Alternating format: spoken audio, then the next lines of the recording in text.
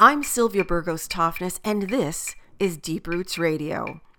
Every week, my guests help us connect the dots between what we eat and how it's grown, because every single food dollar we spend either protects or degrades the environment, produces foods with high nutrition or empty calories, and either helps pay a fair wage or keeps farm workers among the working poor. We get to make that choice every time we push a cart through the grocery store, visit the farmer's market, and eat at a restaurant. I hope you enjoy this interview.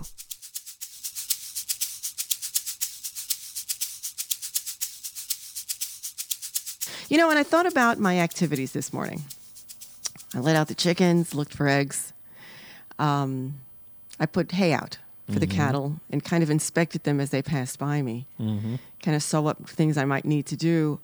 And I thought, I don't know that I would have thought I've been doing this exactly when I was growing up in the South Bronx, the inner city of New York City. Kind of fun the twists life takes, isn't it? It certainly is. And it also puts me to mind of the various progressions, just as you said, Dave Corbett, the twists that life takes. I personally believe there are no accidents, that all this is part of the plan, not necessarily the plan that I can see the end of. Agreed. But there I was, growing up in the South Bronx, to a grandmother who could make anything grow on the fire escape in Manhattan. The woman had a green thumb, and certainly she exposed this to me as I spent summers with her and my siblings out on Staten Island at a time when Staten Island was very, very rural indeed. It wasn't connected to the rest of New York City by a very large, the very large bridge that now exists. And so I got a little bit of dirt under my fingernails and carried this kind of desire into my life as I became a young mom who had her first backyard urban garden in Minneapolis.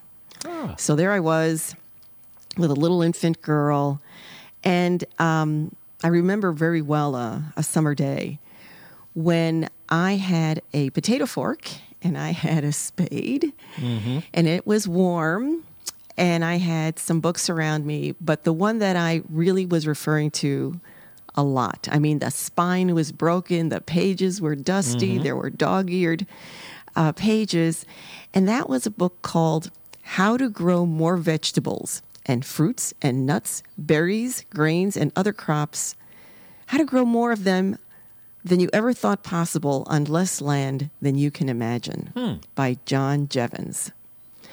So the book that I was referring to was in its second printing at the time. In front of me today, right here in our studios, I have the 8th edition. Wow. This is a book that has sold over 500,000 copies because it is about bio-intensive gardening and farming. You talking 500,000 there? Talking 500,000. Wow. And now, why has this book sold so well? And why is this approach one that was pioneered and it continues to be developed by John Jevons? Why is that now being adopted, or has been adopted, in 151 countries around the world? And how is this a response, and maybe one of the hopeful responses to the many challenges that we have today? You know, climate change, weird weather, drought, and the growing population. Well, you know, I certainly can't answer those questions well, but we do have on the line with us this morning the man who can. Certainly he is a very modest man, so we're going to have to pull some of this from him. But we have on the line today, and I'm so happy to introduce John Jevons. Good morning, John. How are you? Oh, fine. Thank you very much. And you have made the wonderful sacrifice of being up at this hour of the day because you're in California. A little earlier, not quite as humid as you are. Oh, well, John, it's such a pleasure to have you on the line. You know, and I think maybe we'll start at the beginning because I know we only have about 20 minutes, and so we have a bit of ground to cover, but at a fairly high level. Some people may not know what bio-intensive farming or gardening is. Can you give us a short definition? Sure. What we do is we prepare the soil in such a way to where we have good soil structure for 24 inches deep, and this means you get 4 times the nutrient cycling. to it. Oh, and also what that does is it adds the most missing ingredient in the soil globally, which is free, which is air. Ah. And the microbes need that, just like we need air. The second thing we do is we add compost, and compost is a food source, a source to hold water. It holds 6 times its weight in water, and it has antibiotics that enable the plants to withstand disease. And if they withstand disease, they don't get sick. They don't have insect problems generally. So you have a pharmacia in your soil. The combination of these first two elements means that you can put all the plants so close together that when the plants are mature, their leaves touch or barely touch, and you get 4 times the plants in the growing area. In addition to that, the yield of each plant can be the same as if they were in rows, with a really wide spacing between the rows. Mm-hmm. So it's really efficient. The fourth thing is we use companion planting, and people may not know it, but you can get higher yields of green beans and strawberries, not if they're interplanted, but if they're in small sections next to each other. We had one market farmer who was near Palo Alto, where we were at the time, and he came in 8 years after hearing this, and he said that he went to the bank laughing every week because all of his farming friends thought he was crazy. But he was having a good time. The fifth thing is we have a way that we divide up our planning, and 60% of our growing area, this may seem strange, but they're in compost and calorie crops. This is your winter and summer grains. 30%, this is the next element, 30% of the growing area is in special root crops that are high in calories. 7 of them produce up to 20 times the calories per unit of area, per unit of time, compared with your winter and summer grains. So this helps shrink your garden. It helps miniaturize things. And then the next is we use open pollinated seeds that have stood the test of time. And 8, it's a whole system. You can't just dig shallowly and put all the plants close together and expect it to work. Mm-hmm. You know, John, I'm going to, I guess, do a little testimonial here because, again, I was just working in a very small backyard garden. So I wasn't the farmer I am today. And I was starting out like so many people. And some of the things that I immediately implemented from what I read was that notion of working in beds versus in an entire garden that's all tilled up. And I dug down, as you suggested. My beds were just about 4 feet wide, so that I would never actually step into my beds again, or do it very minimally, in order to keep that soil structure as light as possible. And I also followed your instruction, and I did the intensive planting. So I wasn't doing things in rows, but rather putting things at a good distance from one another. And actually, what I found is that the leaves from the plants actually grew to shade the soil so that I had fewer weeds. That's right. What we find after 3 years, we only have the weeds we want to have growing in there, like Sanchez, which is like a tall dandelion, and it attracts birds that then do insect control. Wow, it was amazing. I got lots of weird looks from my neighbors because they thought, what is this woman doing? In fact, in one I did a little trial and found that I was growing pole beans. The pole beans grew up their respective branches that I had put up. And underneath them, in their shade, I did a trial of many lettuces. So using the shade of the pole beans to provide the coolness that lettuce needs in the middle of summer. And by understanding a little bit of what you kind of offered in the way of this can grow with that, and this is what you can try if you keep that soil in high nutrition. Right. These are the things that you can do. And I also found that I was not watering as much. It's wonderful. In fact, what it means is we use 1/8 the water per pound of vegetable and soft fruit produced. So why not have your water bill cut by almost 90%? That's one of the things that I found very, very, I guess it's called, I would have to say it's amazing about your approach, because it can be used on the garden scale, but it really has a whole lot of impact when it's used as a mini farm, doesn't it? That's true. We had a man who, in the 1980s, ancient time ago, in Berkeley, California, the late 80s, and he had a 1/4 of an acre of planted surface, and he netted $50,000 from it. Now, if you scale that up, that's $200,000 an acre at the rate of. Holy cow. And it's just, at the time, per acre, the net was about $2,000 in California. So we're not talking about, just to get things straight, we're not talking about farming as this, exquisite little hobby that you can just spend a lot of money on, but rather something that really has very solid returns economically as well as environmentally? Absolutely.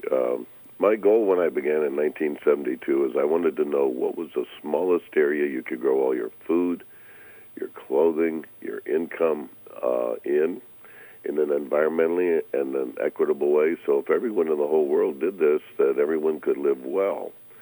And when I went and talked to agronomists and farmers in the Central Valley, which was growing 1/3 of all the food for the United States at the time, they said, well, we don't know the answer to your question, but if you have 1,000 acres of wheat and it's a good year, you can pay your bills. Well, gee, I knew that wasn't working, besides not answering the question. It was tag we were it, and this is my 44th year. wow. I'd like to get back to something you mentioned a little earlier, John. Yeah. You mentioned planting open-pollinated seeds. Could you explain a little bit about what open-pollinated seeds are? Open-pollinated seeds are when you plant them, and save the seed is the same as a seed that you planted. Now, hybrids, when you have a hybrid, it's been a cross between two other varieties, and unless it's been stabilized, which most of them haven't for business reasons, then when you plant them, it's like if you cross a white cat and a black cat and you get all sorts of kittens of different colors. Well, you get seeds of different colors with the hybrids. With the open pollinates, they grow true to type. And why is this important? Well, if you grow, I like sweet peas, to eat, the green peas. And if you grow a whole bed of those and you have a drought or you have a frost or you have some other challenge, it turns out that each one of those plants is a little bit different, even though they're, the same variety. And so some of them are going to survive. So most of your open-pollinated seeds are heritage seeds that have been around for decades, if not hundreds of years. If you've just joined us, we are chatting with John Jevons, who is the executive director of Ecology Action, which is a nonprofit based in California but with international impact. He is the author of How to Grow More Vegetables Than You Ever Thought Possible on Less Land Than You Can Imagine, and the proponent and developer of an agricultural approach called Grow Biointensive Mini Farming. John, according to your research, and you've been doing this and developing this approach for now into your 44th year, you say that it enables farmers to increase their yields, build soil fertility up to 60 times faster than nature, Wow. and use up to 66% less water. Let me ask you this. Is this something that can only happen in California? Oh, no. It's happening everywhere, and that's why it's so popular. In Kenya, it's gone viral. In Latin America, it's spreading so fast. There's about 3.3 million people in Latin America using it. There were tests done of 5 different methods years and years ago in Mexico when the government was trying to decide which approach to use of 5 approaches, and they ended up using biologically intensive food raising because people could grow and save their own seeds, and because it used so much less water, and because they could use locally available fertilizers and composts. So the government didn't have to fund people and give them special seeds and do other things. And besides that, it continued without the government doing anything. So they adopted it as the best practices one. You know, you mentioned an aspect of all of this that I think is very, it's telling and it's challenging. And that's the whole notion of bringing inputs into any farm or garden in order to make it grow. I know lots of organic growers, certified organic growers, they do bring in fertilizers and other kinds of soil amendments on an annual basis. Mm-hmm. And you're advocating for something that's different. Can you explain the difference? Yes. It turns out that organic farming in the United States is importing 50 to 84% of the nutrients in organic fertilizer form and of the organic matter in compost and manures from other areas, and that means other soils are being depleted. It's not intentional. The organic farming is a major positive step in the right direction. We just need to keep on walking. And what we've been working on, and what my goal has been since 1972, which seems eons ago, is to have a method of farming that is sustainable on a almost, if not completely, sustainable closed system basis. It's truly possible to do this. In a half acre, you can raise all the food for one family of 4 people for all year, plus grow an average income for the United States. And you can do it by only marketing crops from 10% of your cultivated area. It's a whole new way of looking at things, but what's really nice is it can mean that you actually work less than 60 to 80 hours a week. Wow, this you know, a lot of people are listening to this saying, this can't be true. Is this just a theory? Is this just a theory? I mean, is this really at work anywhere? Well, I told you about Michael Norton, who used it in 2 locations in the San Francisco Bay Area, and he was marketing 90% of his produce to Northern California and air freighting it to Hong Kong and New York. It was of such quality.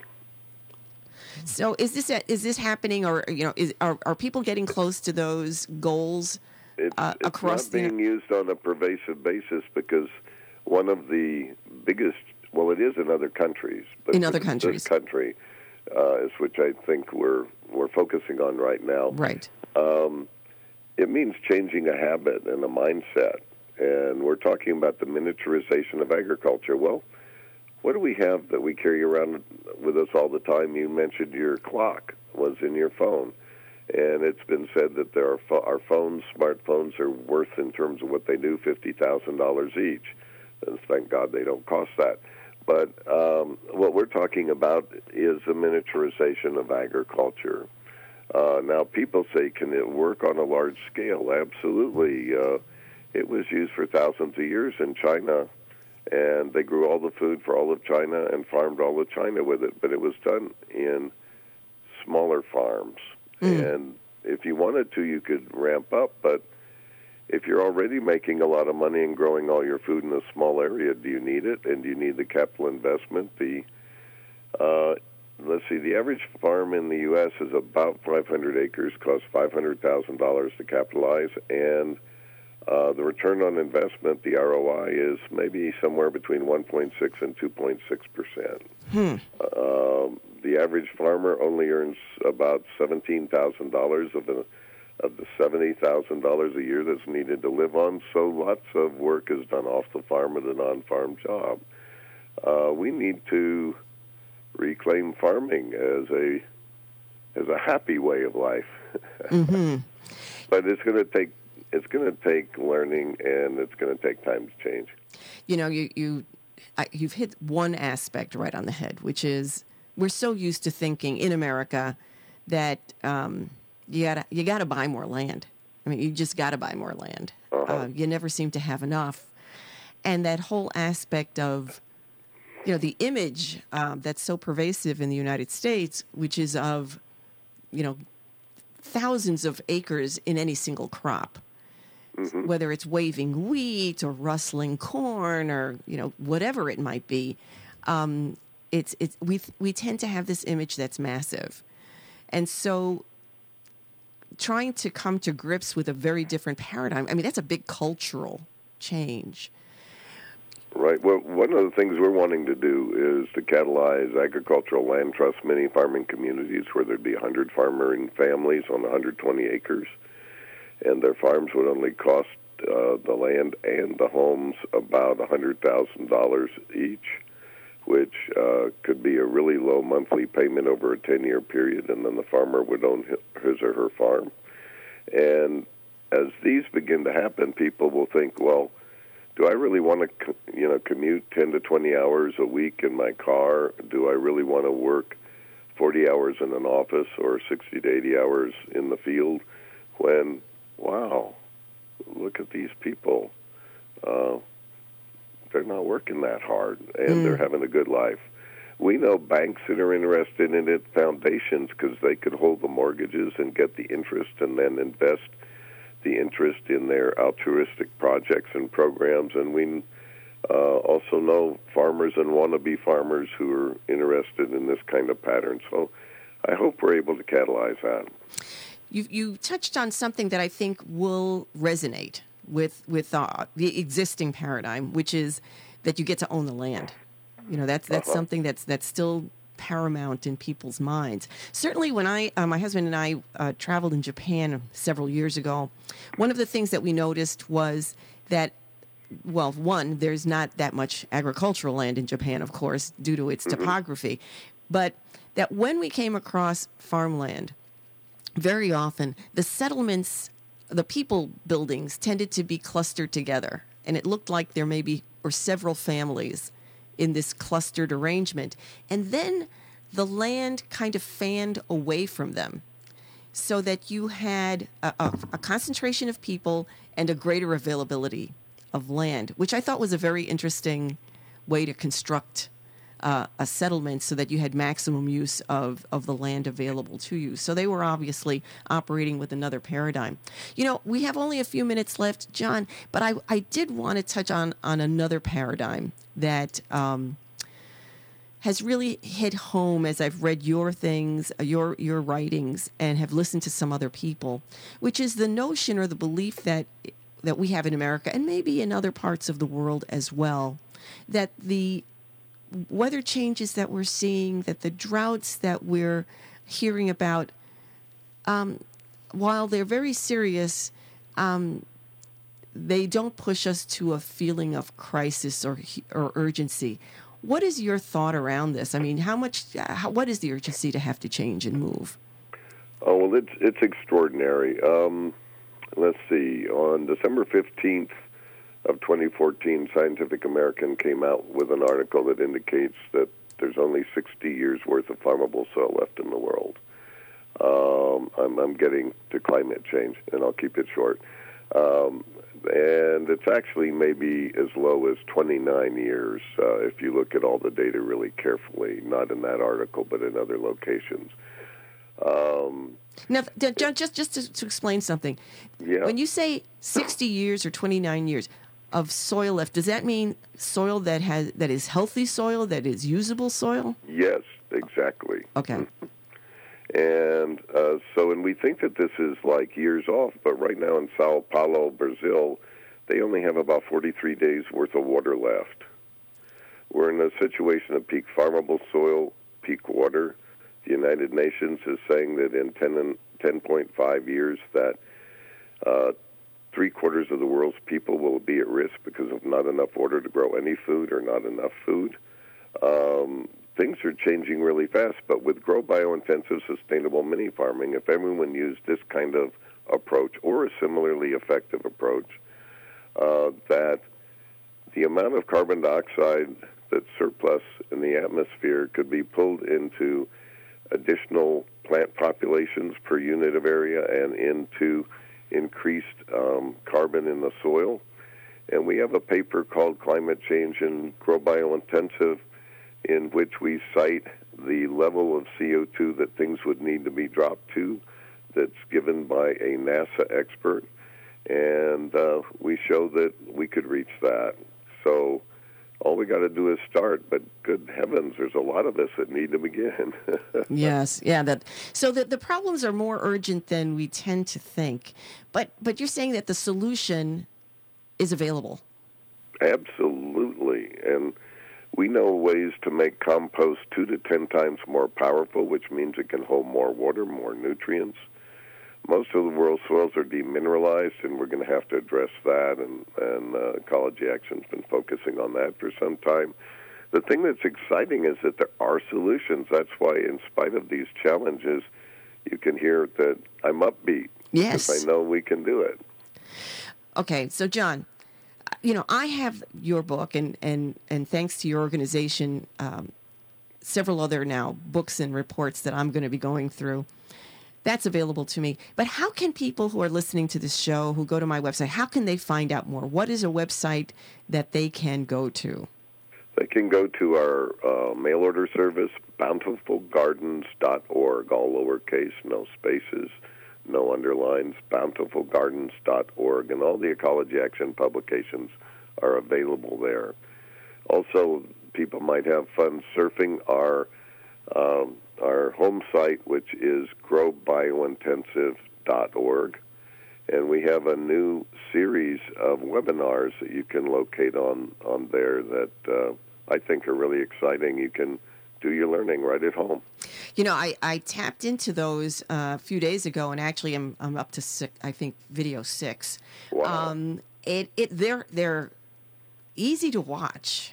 You can watch them over and over again, and that website has just like so much information on it. You can take it at your leisure. You can do it intensively if you choose. I understand too, John, that you do give workshops. Yes, we have 3-day workshops, one in Willits, California, and it's about 3 hours north of San Francisco, the first stoplight, amazing. And that's in March. And in November, we have tours at our site. You can find the schedule at the growbiointensive.org. We also have internships, apprenticeships, and long-term full-time staff positions. Wow. Now, you also have a fairly large event coming up in May. Yes. We've been invited to make available information about biologically intensive food raising or food growing at the Milan Expo, which goes from May 1st to October 31st. 20 million people from 144 countries are expected to attend. That's about 58,000 people a day. Blows my mind. Jeez. I know they won't make it to our... I know they won't. Everybody's not going to make it to where we're at. Well, John, we've come to the end of our time, and I just had wanted to ask, any just a parting thought as people have been listening to this. Well, I think that we began 4 years ago by having a self-teaching section on our website because we knew that each one of us is the answer, and we wanted everybody to be able to participate. All right. Thank you, John. Well, John, thank you Dave. so much. This has been just a terrific to chat with you once again, and I hope that we get an Likewise. opportunity to do it again. Great. Good enough. Well, Have a good thank weekend, you. John. Bye. Okay, bye-bye. Bye-bye.